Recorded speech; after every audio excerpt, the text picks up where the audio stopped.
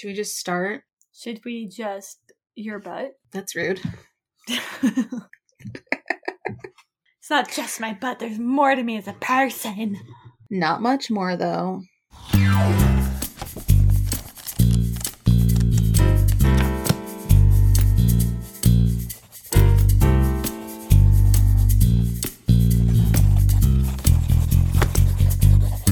Your mom writes books! Listen. This is Your Mom Writes Books. I'm Caitlin McFarland. And I'm your mom. Surprise, honey. I'm Charlie Ann Holmberg. Just kidding. I'm sorry. I'm sorry about that lie I said about your mom.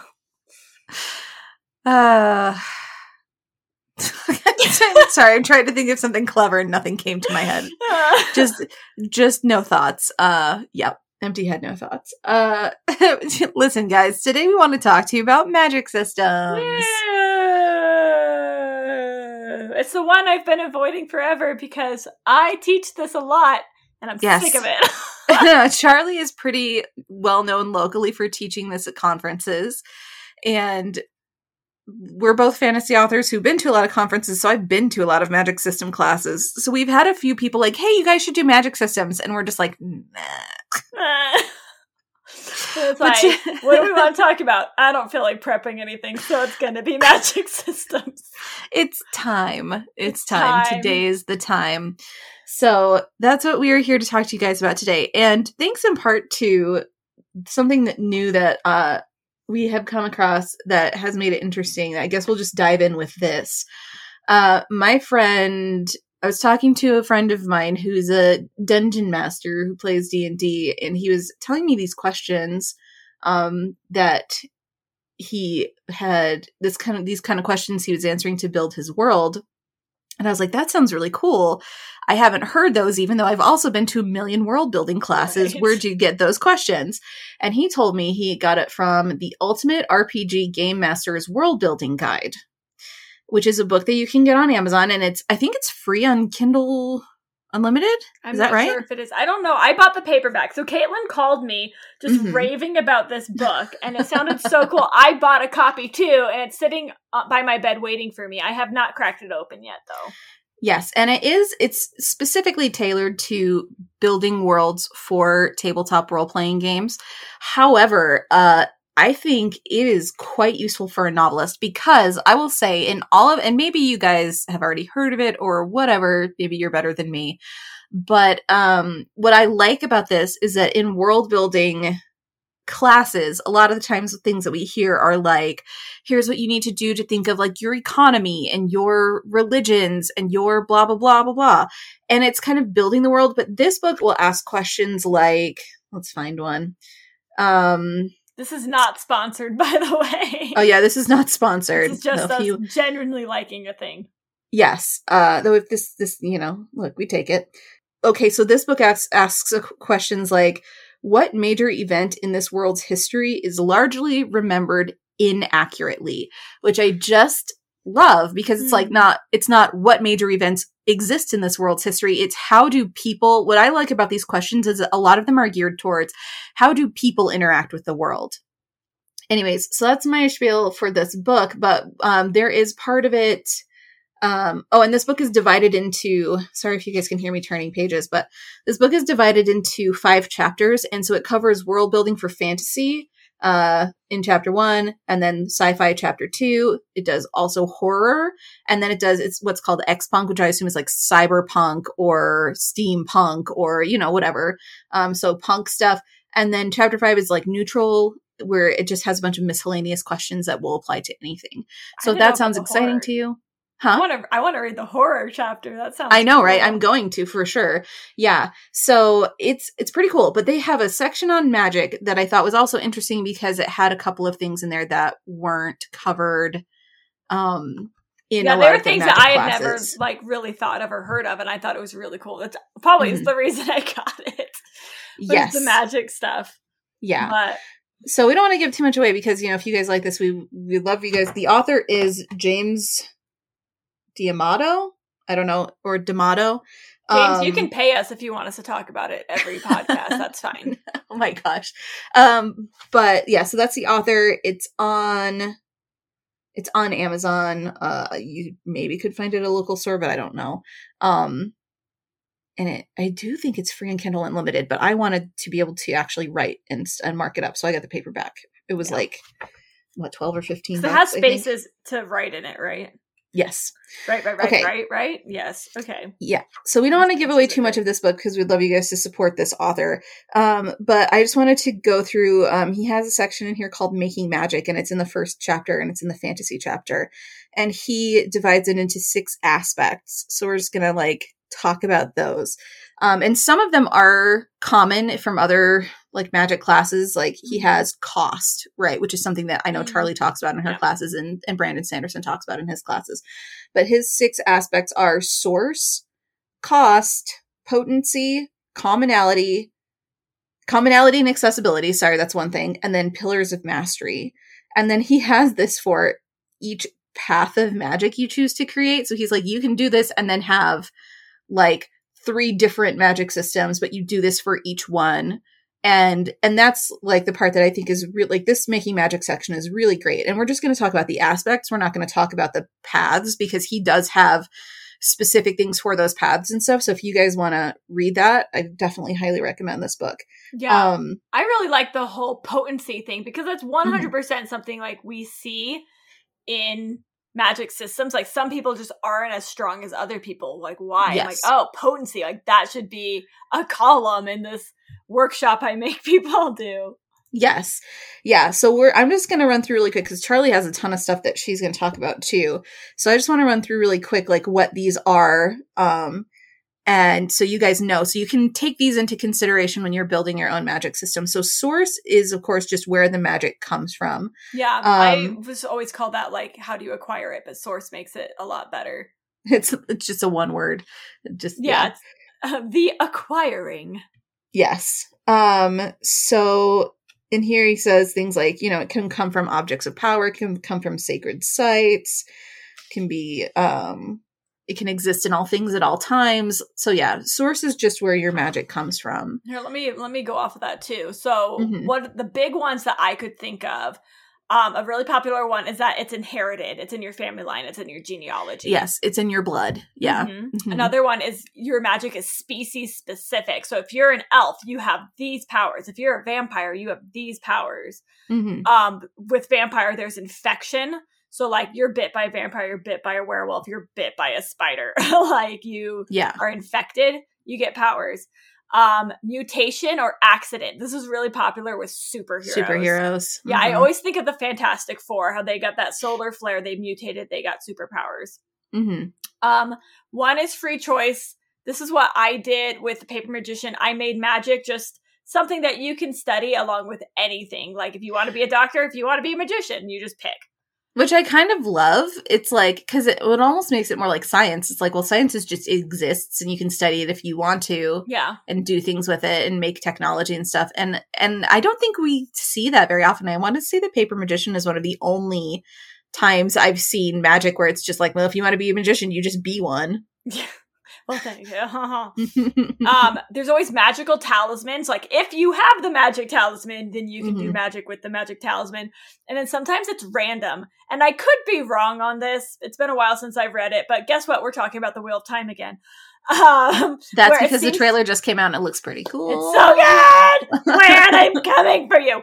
But where in the Wheel of Time, it seems just absolutely random who has magic and who doesn't, and who's strong in the magic and who isn't. It seems just completely random. Yeah. So. I think it's if I remember the Wheel of Time right, I think it's a little bit connected to your ancestry, but it's also random. It's it's kind of like having blue eyes. If you lived in an area with more blue-eyed people, then you might end up with blue eyes, but most people still don't have it. I don't know. Does that make sense? Yeah. Because it's recessive or something. Yeah. Because I think that aren't there more magic users from the area where the main characters are from that used to be that ancient kingdom. Yeah. Yeah. So that's, anyways, look, we don't need to go into depth on what Caitlin remembers from the Wheel of Time because it's really not much. Okay, listen, when it comes out though, we're doing an episode where we just talk about the Wheel of Time. Oh, For sure. We're absolutely going to do that because... I'll just be like, land this. Then he inhaled, then he stood up straight, and then he straightened even more. I'm just going to do a play-by-play for every movement Lan makes. And then Charlie fainted. In episode 1. Okay, sorry, keep going. And I was like, Charlie, it's 2 minutes in. Anyways, okay, so that was source. So then next, he talks about cost. And this is something, like I said, that Sanderson talks about a lot and Charlie talks about a lot because it is such a good way to introduce conflict or stakes or consequences into a story is the cost of magic. And so he, I'm just going to say D'Amato. I think that's it. So what D'Amato says is that he says cost puts critical limitations on magic, which I think is a really good definition of cost. Does he separate cost from fuel? I think fuel could be potentially in the accessibility category. Probably. But not really. Okay. So why don't you go ahead and talk about that? So, yeah, I always separate these two things because you can have both and have them be separate. So a cost is like the toll taken for the magic. Like, the really popular one is you do magic and it makes you tired, right? Yes. That's a super popular one. I did magic. I did too much magic. I'm going to pass out. I did magic. I need to sit down for a minute. It's just super popular because we can all relate to it. Whenever we exert ourselves, we get tired. So it's an easy one to relate to. Or maybe when you do magic, you lose years off your life. Or when you do magic, fingernails fall off. Hey, that's actually kind of cool. And then you have to wait for them all to grow back. Oh, well, you always like weird body stuff with your magic. Oh, she's writing it down. That's gross. It's gross, but it's cool. Then you can only do like 10 spells a month or something. Well, you do 20. Or 20. If toenails count. Just kidding. Or you could be, there are toenail magicians and then there's fingernail magicians. Ew, gross. Stop it. Gross. Now imagine eating somebody's fingernails. Ew, stop it! Sorry, guys. Okay. Who wants to be Charlie's friend? Okay. So that's... Look, friend for sale. Just kidding. So that's the toll taken, which is the cost. Whereas the fuel needed is like, what do you need to do magic? And sometimes you don't have to have this, and sometimes you do. So you could just be a wizard. You just do magic because that's how you are. Like, I don't think Gandalf needed fuel. Whereas if you go, I always talk about Mistborn when I talk about magic systems.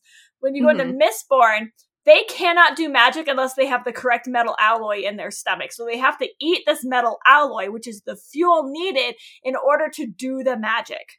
Right. But then what's the cost of the magic? Do they get tired? I don't remember. It's been too long since I've read it. Look, I'm going to make a D&D analogy. It's happening. If you want to understand me, you have to understand D&D. The cost of magic is like a spell slot.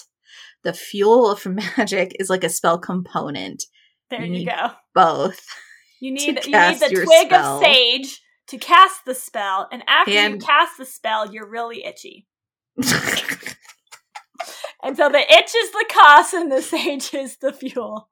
Yes, and you could technically just have one or the other, right? Like you can just have one or the other if you want. It's like if you want to go really in depth, if you want more areas for conflict, you can have both. Because not only do you have to worry about the cost, but if you don't have the fuel on hand, then you also can't use your magic.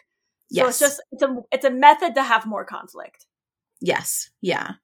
Yeah, because if you were doing like, say, like a really witchy magic system where it's mostly component based, like everything is component based, you have to have the right ingredients for magic, and it's more like cooking than magic, then yeah, I could see that not necessarily taking energy out of you or something, because it just takes energy from those objects. So that would just be a fuel instead of a cost. I'm like thinking about, because you said cooking, it made me think of magic bitter, magic sweet, and I don't think I have either.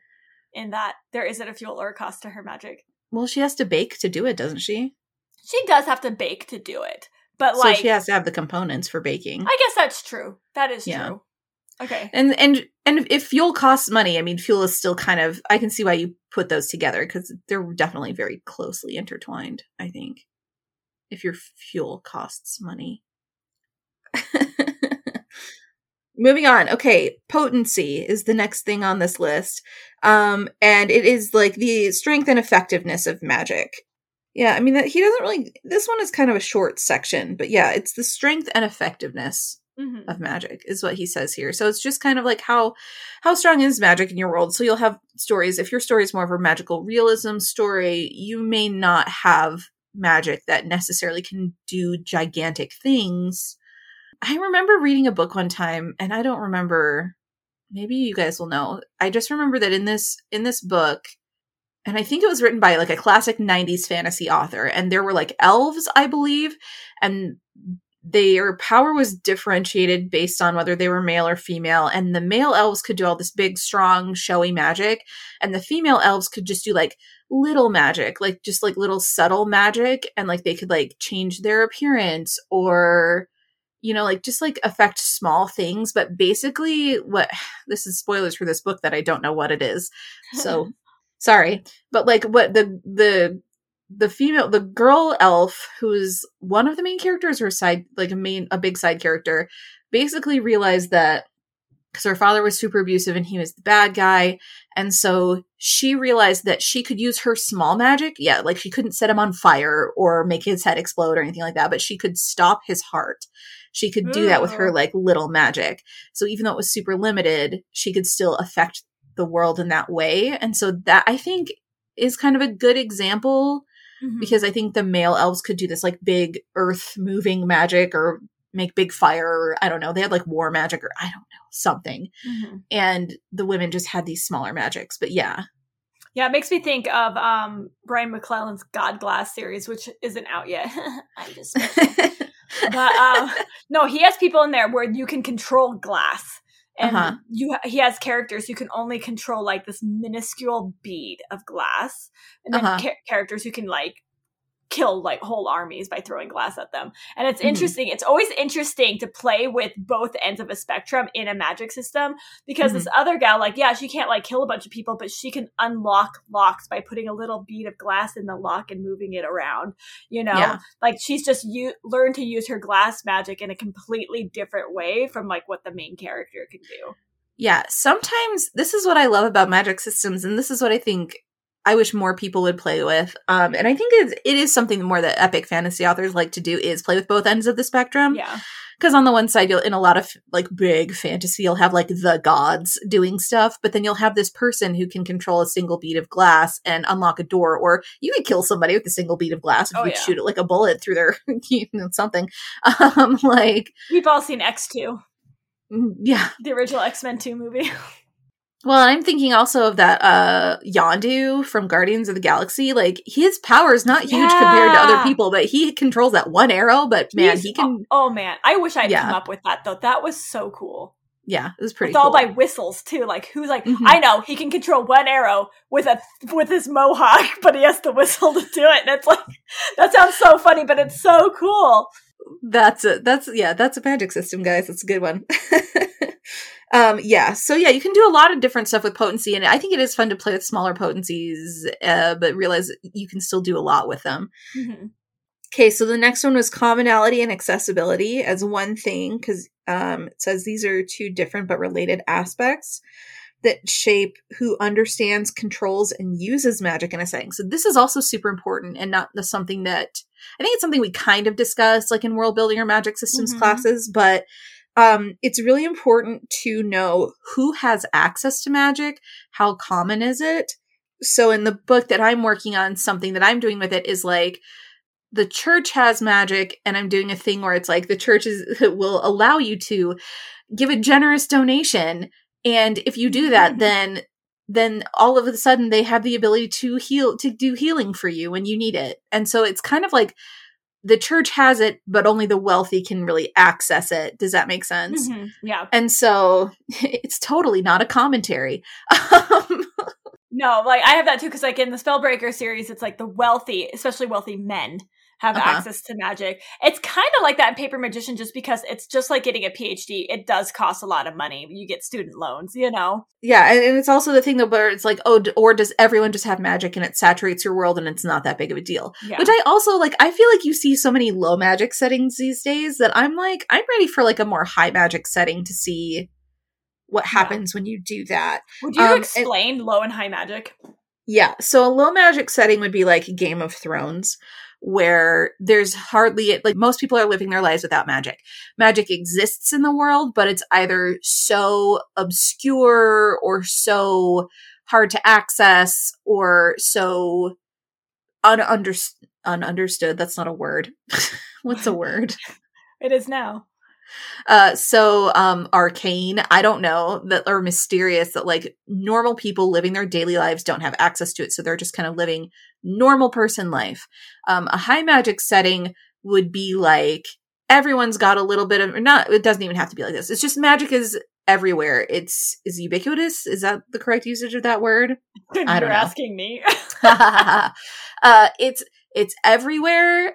People are used to seeing it. It's not a big deal. It has kind of deeply sunk into culture and technology and stuff in a way that, like, yeah, it's not a big deal for people to see it. Everyone knows it exists, and you know, people generally people more or less have access to it. Maybe not everybody, but like a lot of people, if that makes sense. Something I want to point out with this is that the more common your magic is, the more accepted it's going to be by society. And the less common it is, the more feared it's going to be by society because people don't understand it. So if you want to write the story where you have the magic user being chased down by like the police or the bounty hunters or whatever, you're going to want a more rare magic system. Or whereas if you want it permeating like all of your world building, it's going to be a more common magic system. I can speak. It's fine. Yeah, and that's also part of this section. So, yes. Joke's on you, James. I already knew that. Come on, James. Just kidding, James. You're great, and we appreciate you. So, yeah, that's from this book. And again, I just want to say, like, it's pretty cool. And as somebody who writes books, it's not something that I've seen in a lot of book novel writing classes that have been taught. He approaches it from kind of a different perspective that I think is very cool and useful and will allow you to create a world that feels not just like awesome, but also lived in, which I think is such a difference between good fantasy and great fantasy. A great book, in a great book, your world feels rich and lived in. And I think that this would help create that. And maybe we'll do a world building class and talk about a few more aspects of this, but we probably should. Oh my gosh. World building episode, I mean. We can talk about world building for 50 million years. Well, maybe we'll do a series of world building episodes. Season 3 is all world building. Have fun. Just world building. Yeah. I mean, we could. Today we're talking about oligarchies. No. Yeah, look, no. Somebody who does have great world building YouTube video, though, is Hello Future Me on YouTube. He has a really good world building one that he talks about Avatar, the Last Airbender series, and their world building. And I love all their animals. It's just two animals shoved together. Yeah. That's a rat cat. It's a possum coon. Like, they just take two things and shove them together. Yes. Okay, so I feel like you can't talk about magic systems in fantasy worlds without talking about Sanderson's Laws of Magic. Okay? So, I feel like Sanderson is like the best magic system creator ever. I will say, man, it's just a lot in the, what's his new book series called? Stormlight Archive. Stormlight Archive is so good. It is so big. Like, the magic system is so big. And I've read all the books and I still am just like, okay? But, like, he writes it in such a good way. I was like, I don't even understand everything, but I understand the story, if that makes sense. Anyway, that's a tangent. But Brandon Sanderson has basically written essays on his 3 laws of magic. And I think that they are very applicable, regardless of whether you're writing what I call a limited magic system or an unlimited magic system. A limited magic system being much more scientific, very set in rules. This is what Brandon Sanderson writes, are limited magic systems versus unlimited magic systems, which are very more Lord of the Rings. Lord of the Rings, Howl's Moving Castle, like wizard spell books, like just very open magic like that. Well, if you could do a very limited system with wizards and spell books. Yeah, I would say that's in the middle. Well, it depends, right? So, number 1 is an author's ability to solve conflict satisfactorily with magic is directly proportional to how well the reader understands said magic.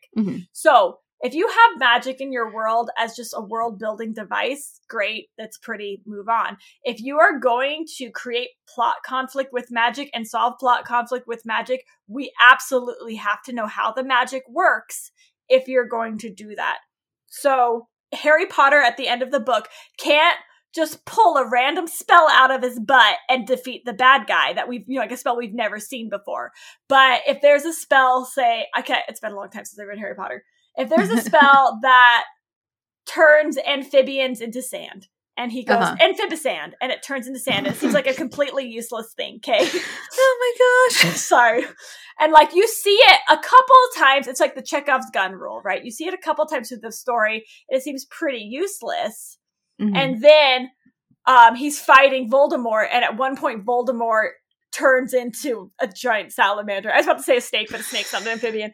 If he's shapeshifting, and there's one moment where he turns into a salamander, and then Harry's like, and he uses amphibisand and turns him into sand.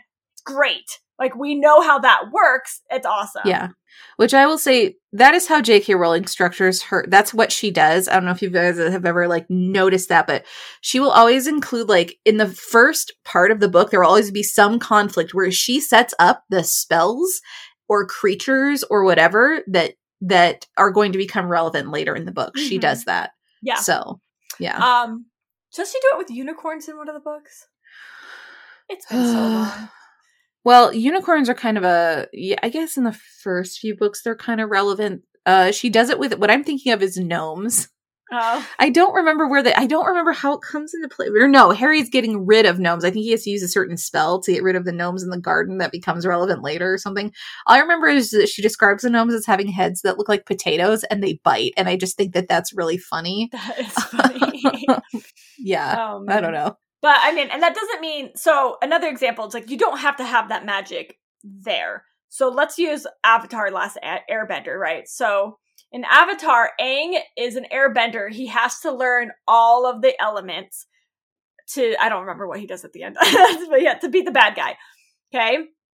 And so the opposite of air is earth. So earth is the hardest one for him to learn. Okay? So throughout the series, he's learning water, he's learning fire, and he needs to learn earth, and he is struggling to learn earth. But we still see him taking the lessons. We see him be like, oh, you have to do A, B, and C to learn earth. And he's trying to, and it just doesn't work. And then when he fights the big bad guy, then it finally clicks how earth magic works. And he uses earth magic for the first time to beat the bad guy. That's okay, because we have already learned about how that earth magic would work, and we have seen that he has done what needs to be done. Whereas if he was just like, I've mastered everything, I've never even touched earth magic, but now, giant pillar, you're dead, like, that wouldn't have worked. Yeah. Oh, that was one thing that we actually didn't touch on because it wasn't in the right, I didn't see it. Pillars of Mastery, we didn't talk about, but it's basically like the levels that your character has to progress through, like the set levels. Like, I think in Spellbreaker, don't they have to, like, buy the spell and then they have to, like, write it down and they only have so many spells or something like that, like, in them? Yeah. And in, like Harry Potter, you go through years of school, right? Yeah. And then you graduate from school. I'm trying to think of another big... I'm just thinking of Karate Kid. Like, you have to master polishing the car or the windows before you can master karate. Yeah, or in the Wheel of Time, that's also, like, the Aes Sedai have very specific, like levels that they get, like, they have to pass a series of tests to advance. Yes. So those are your pillars of mastery, like how you know that your magic users have reached what separates an expert from a novice, basically. Sorry, carry on. No, that's good. His second law of magic is that limitations are greater than powers. And what do we mean by that is that the limitations or the conflict with the magic is more interesting to the story and to the reader than what the magic actually does.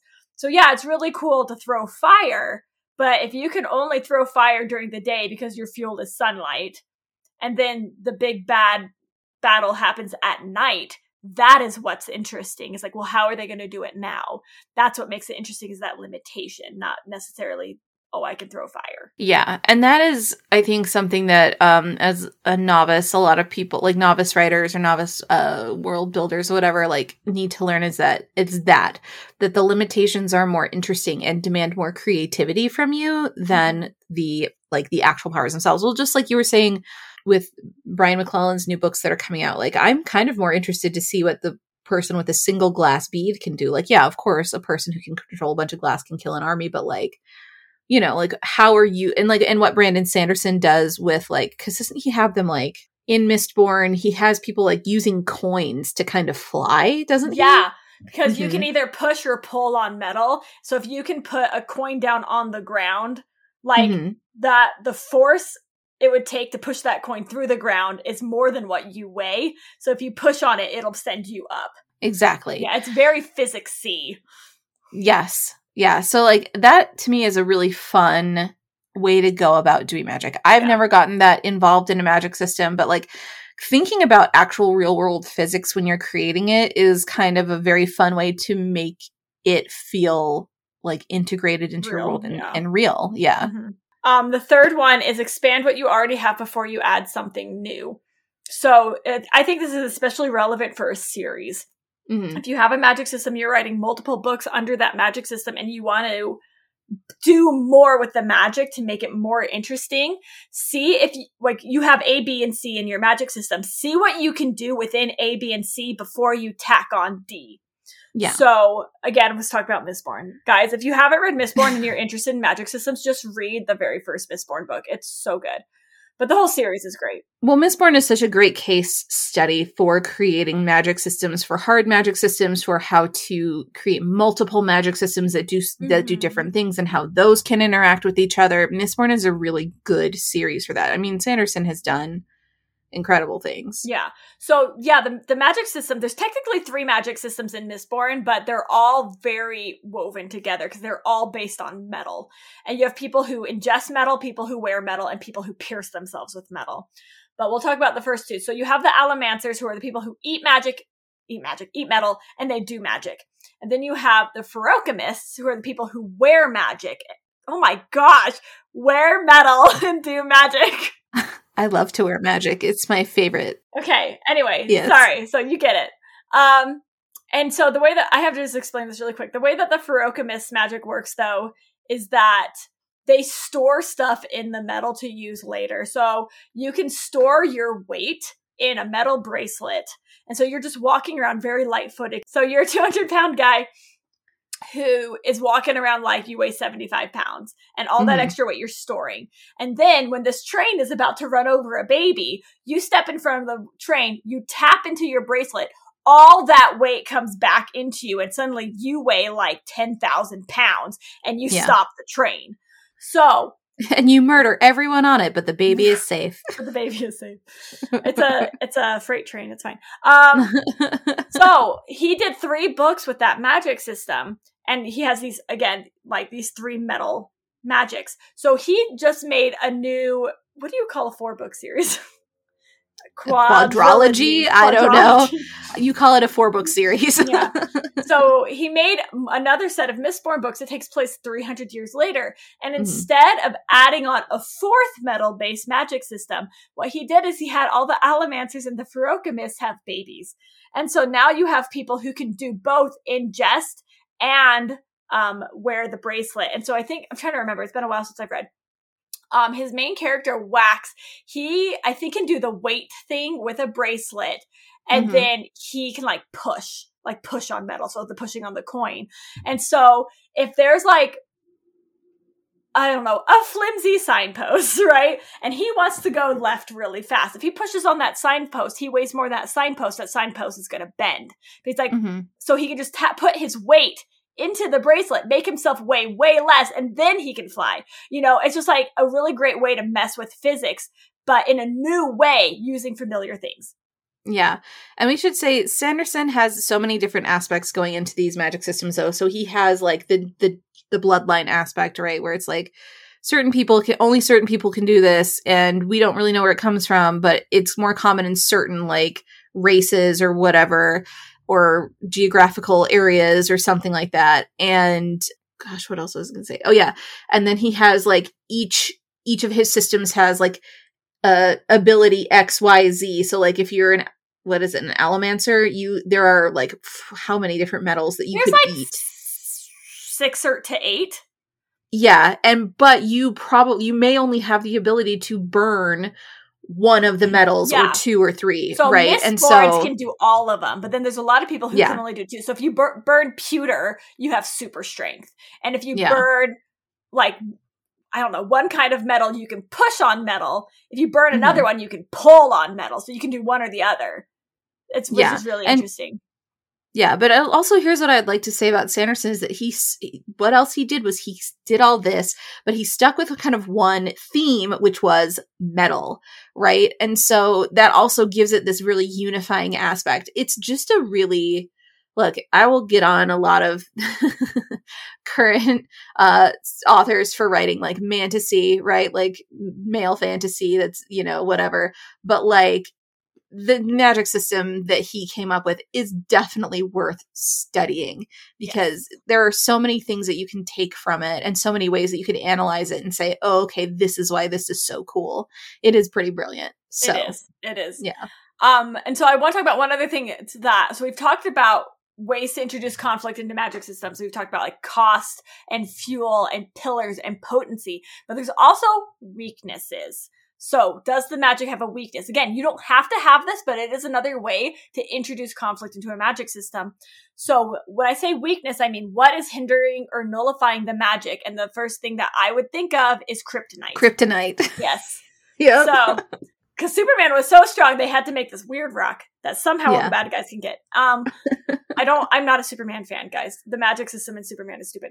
But so what is the kryptonite of the magic system? So I can do magic unless I eat carbs today. So carbs would be. I don't know what you're talking about, Charlie. Carbs are the source of my magic. They are. First thing came to my mind. Or I can only do magic if I am between the temperatures of 70 and 90 degrees. Like, if it's too hot or it's too cold, I can't do magic. Like that would mean like the winter is your enemy.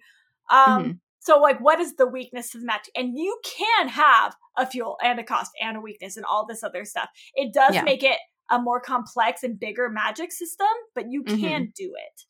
I think it takes a lot of very thoughtful consideration of how those things would interact, which again, like Sanderson did. And that's what's brilliant about his system is you can tell that he put in a lot of really thoughtful consideration of how these things will interact with each other and the different cool things he could do with them. Yeah. So, and kind of a weakness in that magic system too is because it's so metal based.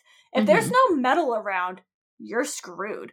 Like they'll be in a room, a wooden house, and all the people fighting them are fighting with glass and wooden weapons. Like you can't use your magic. Yes.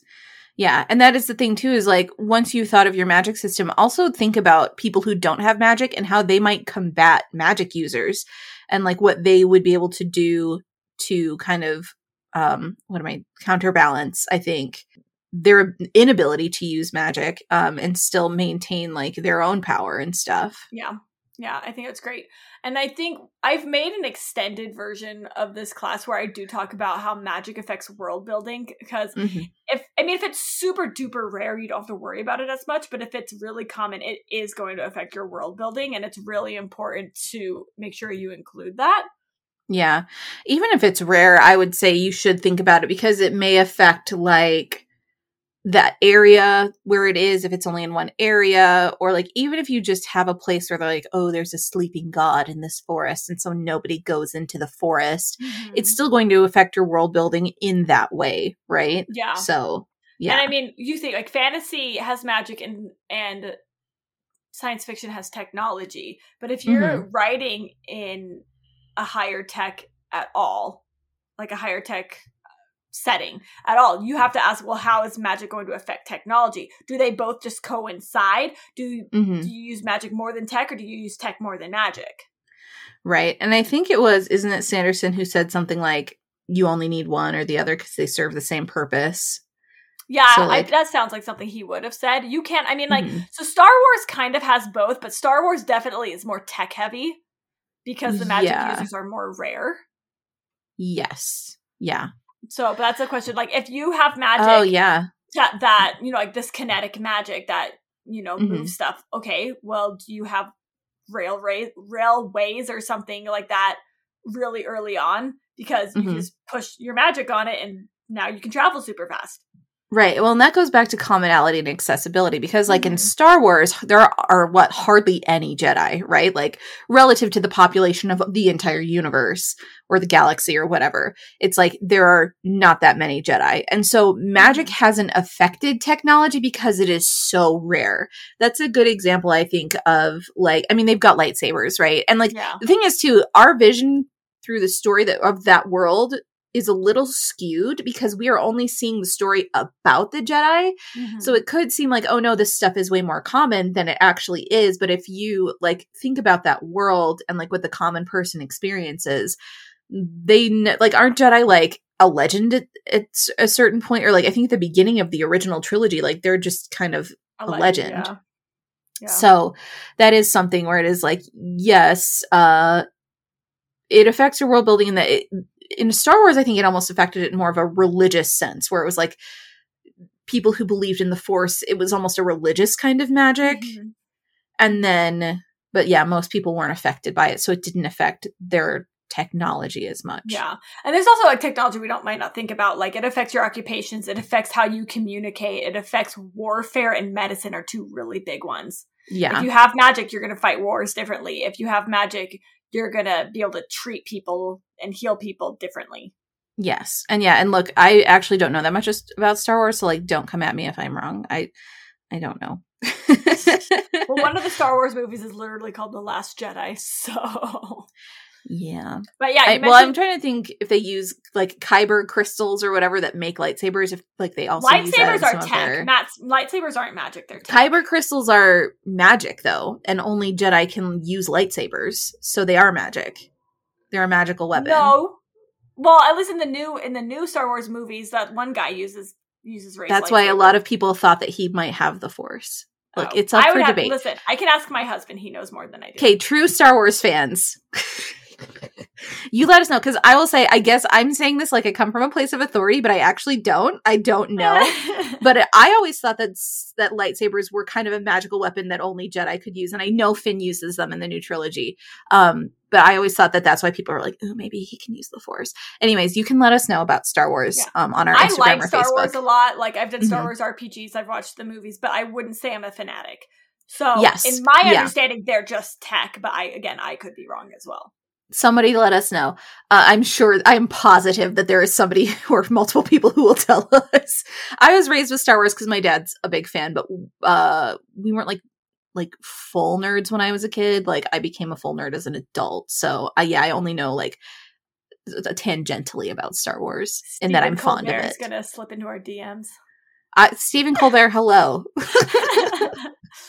But yeah, you mentioned religion, so no, again, he's the Lord of the Rings guy. Sorry, he's a big Star Wars guy too. Is he too?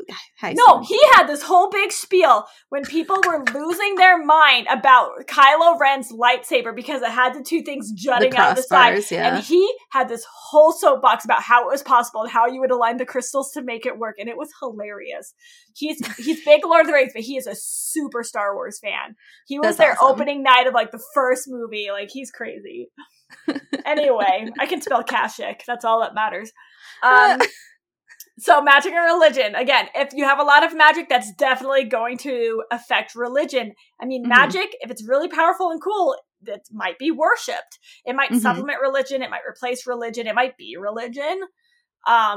Again, Star Wars, people, great example. The Force. Carry on. Like, religious people might shun magic. They might accept magic. Like, if you're going to have a prominent religion and your magic, you have to know how they're going to interact. Yes. Yep. Obviously, magic and culture, basically what we're talking about. It will definitely affect government. If you have, again, a lot of magic, there's going to be government regulations on it. There's going to be laws about it. If you don't have as much magic, it might not have any government regulations, or the government might not know about it if it's new, or they might just have a kill order for magicians, like whatever it is that you want to do. Or it's like Harry Potter, where there's a shadow government for the magic users specifically. Look, there's a lot of cool stuff out there that people have done and written, and I just really like stories, and I love how creative people are. Yeah, that's all. Good stuff. Yeah. So that's magic. Do magic.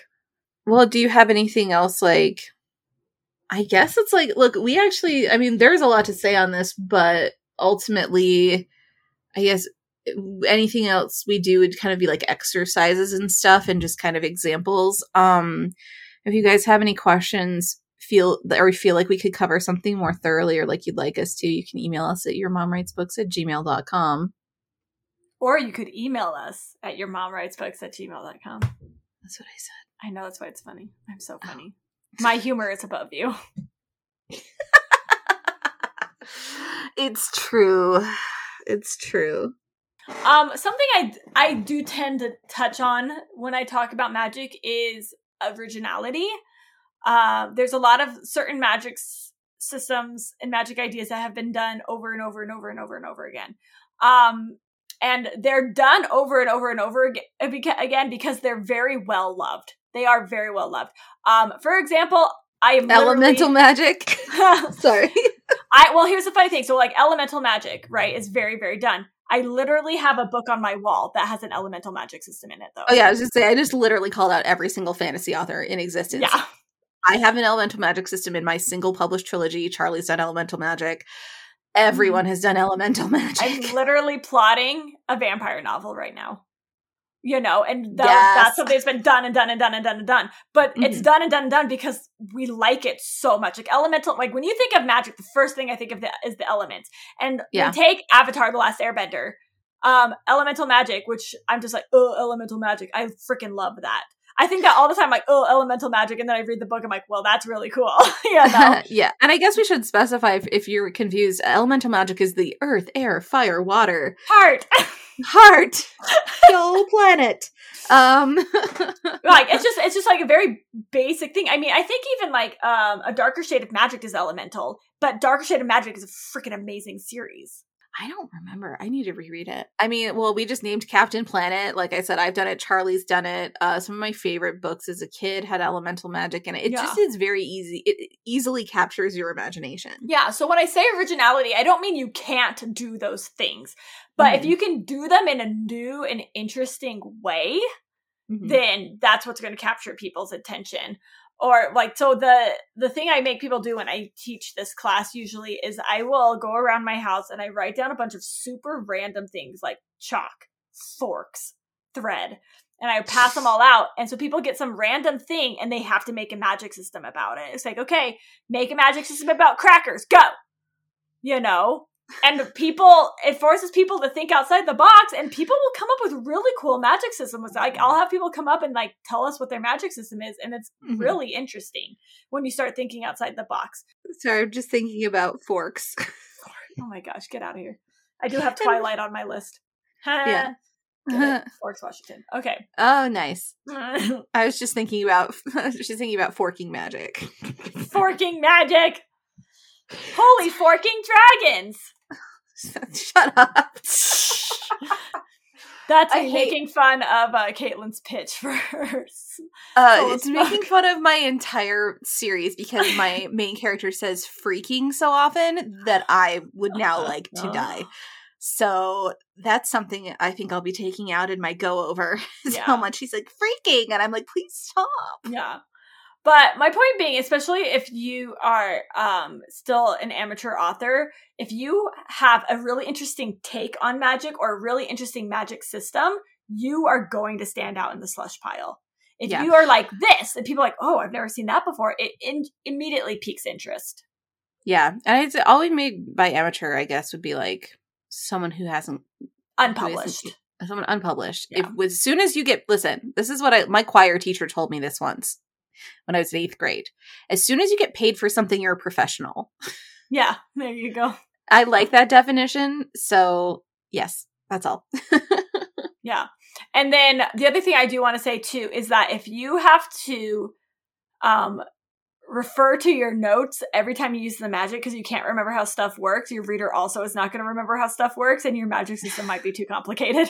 Or you have to dedicate massive, massive amounts of page space to explaining it. And I am looking at you, Brandon Sanderson, because he has to do that in his... Like, one of the reasons Mistborn feels so dense to me sometimes is because it's like, just long physics lessons about magic. And sometimes that's not what we want to do. And that's why sometimes it is like, I think it's very trendy, especially in the high fantasy / epic fantasy world right now, to be like, ooh, hard magic systems. And like, we need to remember that we don't have to do hard magic. It's still okay to do soft magic systems. Oh. In Brandon's defense, I don't remember being put off by that at all. Because I was in a, like, it was so much. Devoured epic fantasy when I read Mistborn. I devoured it.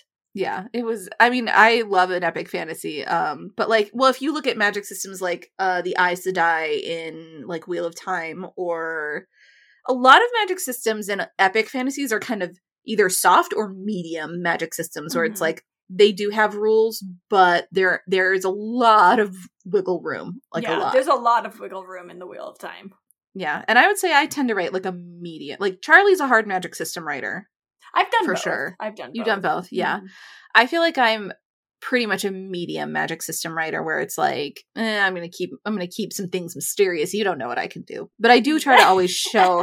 I try to show if magic is going to be important. I try to like show that they can use it in that way before they do. At least nowadays, magic. Like, you don't know what I can do, and then you suddenly pull a bunch of scarves out of your mouth. That just sounds like that. I'm going to put that in a contemporary novel, and that's going to be just a girl on a date. You don't know what I can do. Impressive. Anyways. I'm just like, where would you keep the scarves? And I'm just like, she pulls them all out of her mouth, and suddenly she goes from a D cup to an A. I was thinking the guy would do it. I don't know where the magicians keep their scarves. Don't tell us, you guys. Don't tell us. We don't want to know. No, tell me. Only tell Charlie. Email us and say, for Charlie's eyes only. For Charlie's eyes only. Magicians keep their scarves here. Anyways. Their ear balls. That doesn't make sense. Okay, we're falling apart. Tell them, use your,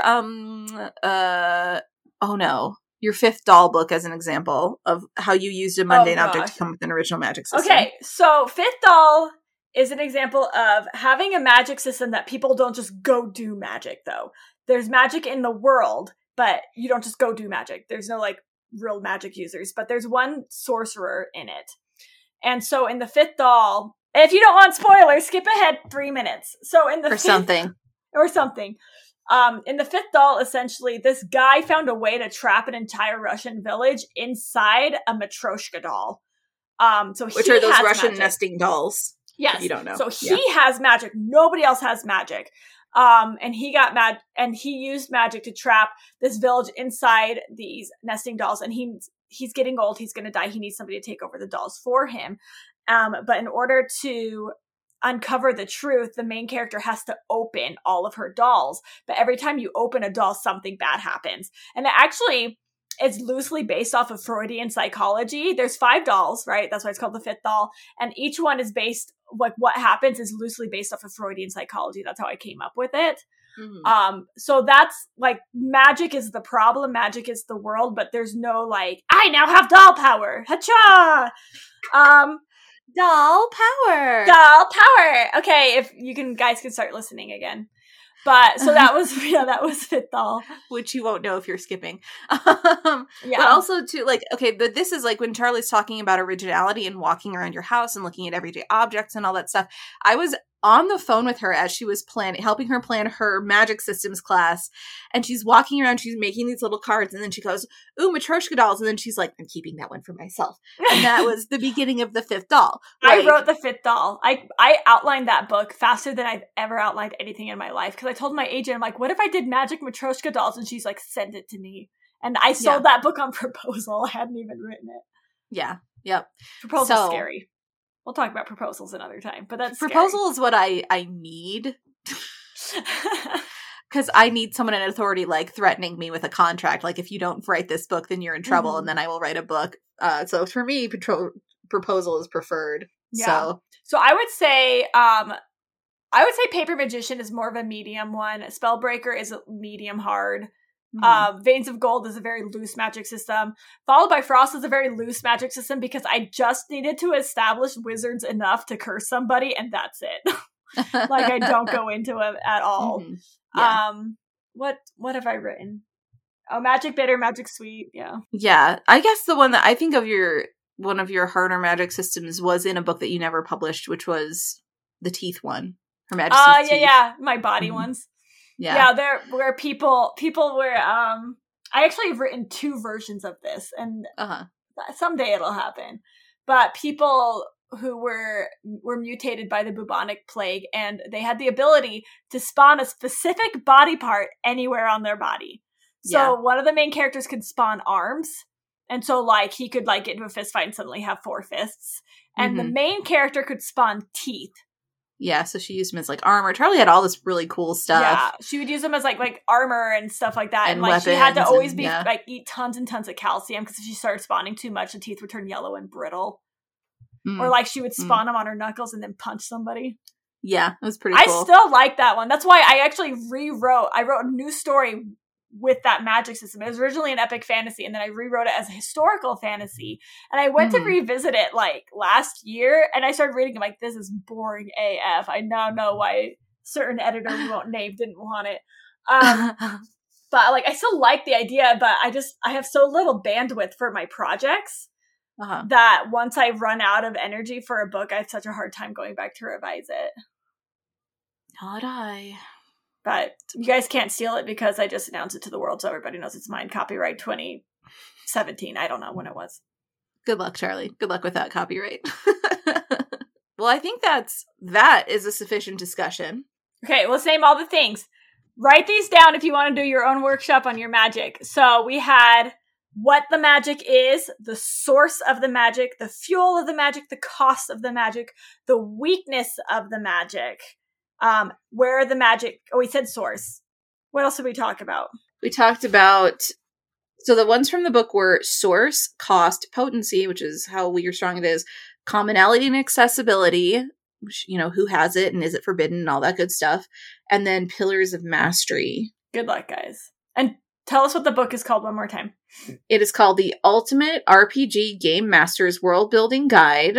Prompts and Activities to Create and Customize Your Own Game World by James D'Amato, author of the Ultimate RPG Character Backstory Guide, which I haven't looked at, but if it's a good character creation thing, you guys will be hearing about it. And, thanks to my friend for introducing me to that. And if you guys want to read more about Brandon Sanderson's Laws of Magic, you just have to Google Brandon Sanderson Laws of Magic. You could read the whole essay. Yes. He has it's like the 3 Laws of Magic, right? He's got 3. Sanderson's 3 Laws of Magic. He might have a 4th. Who knows?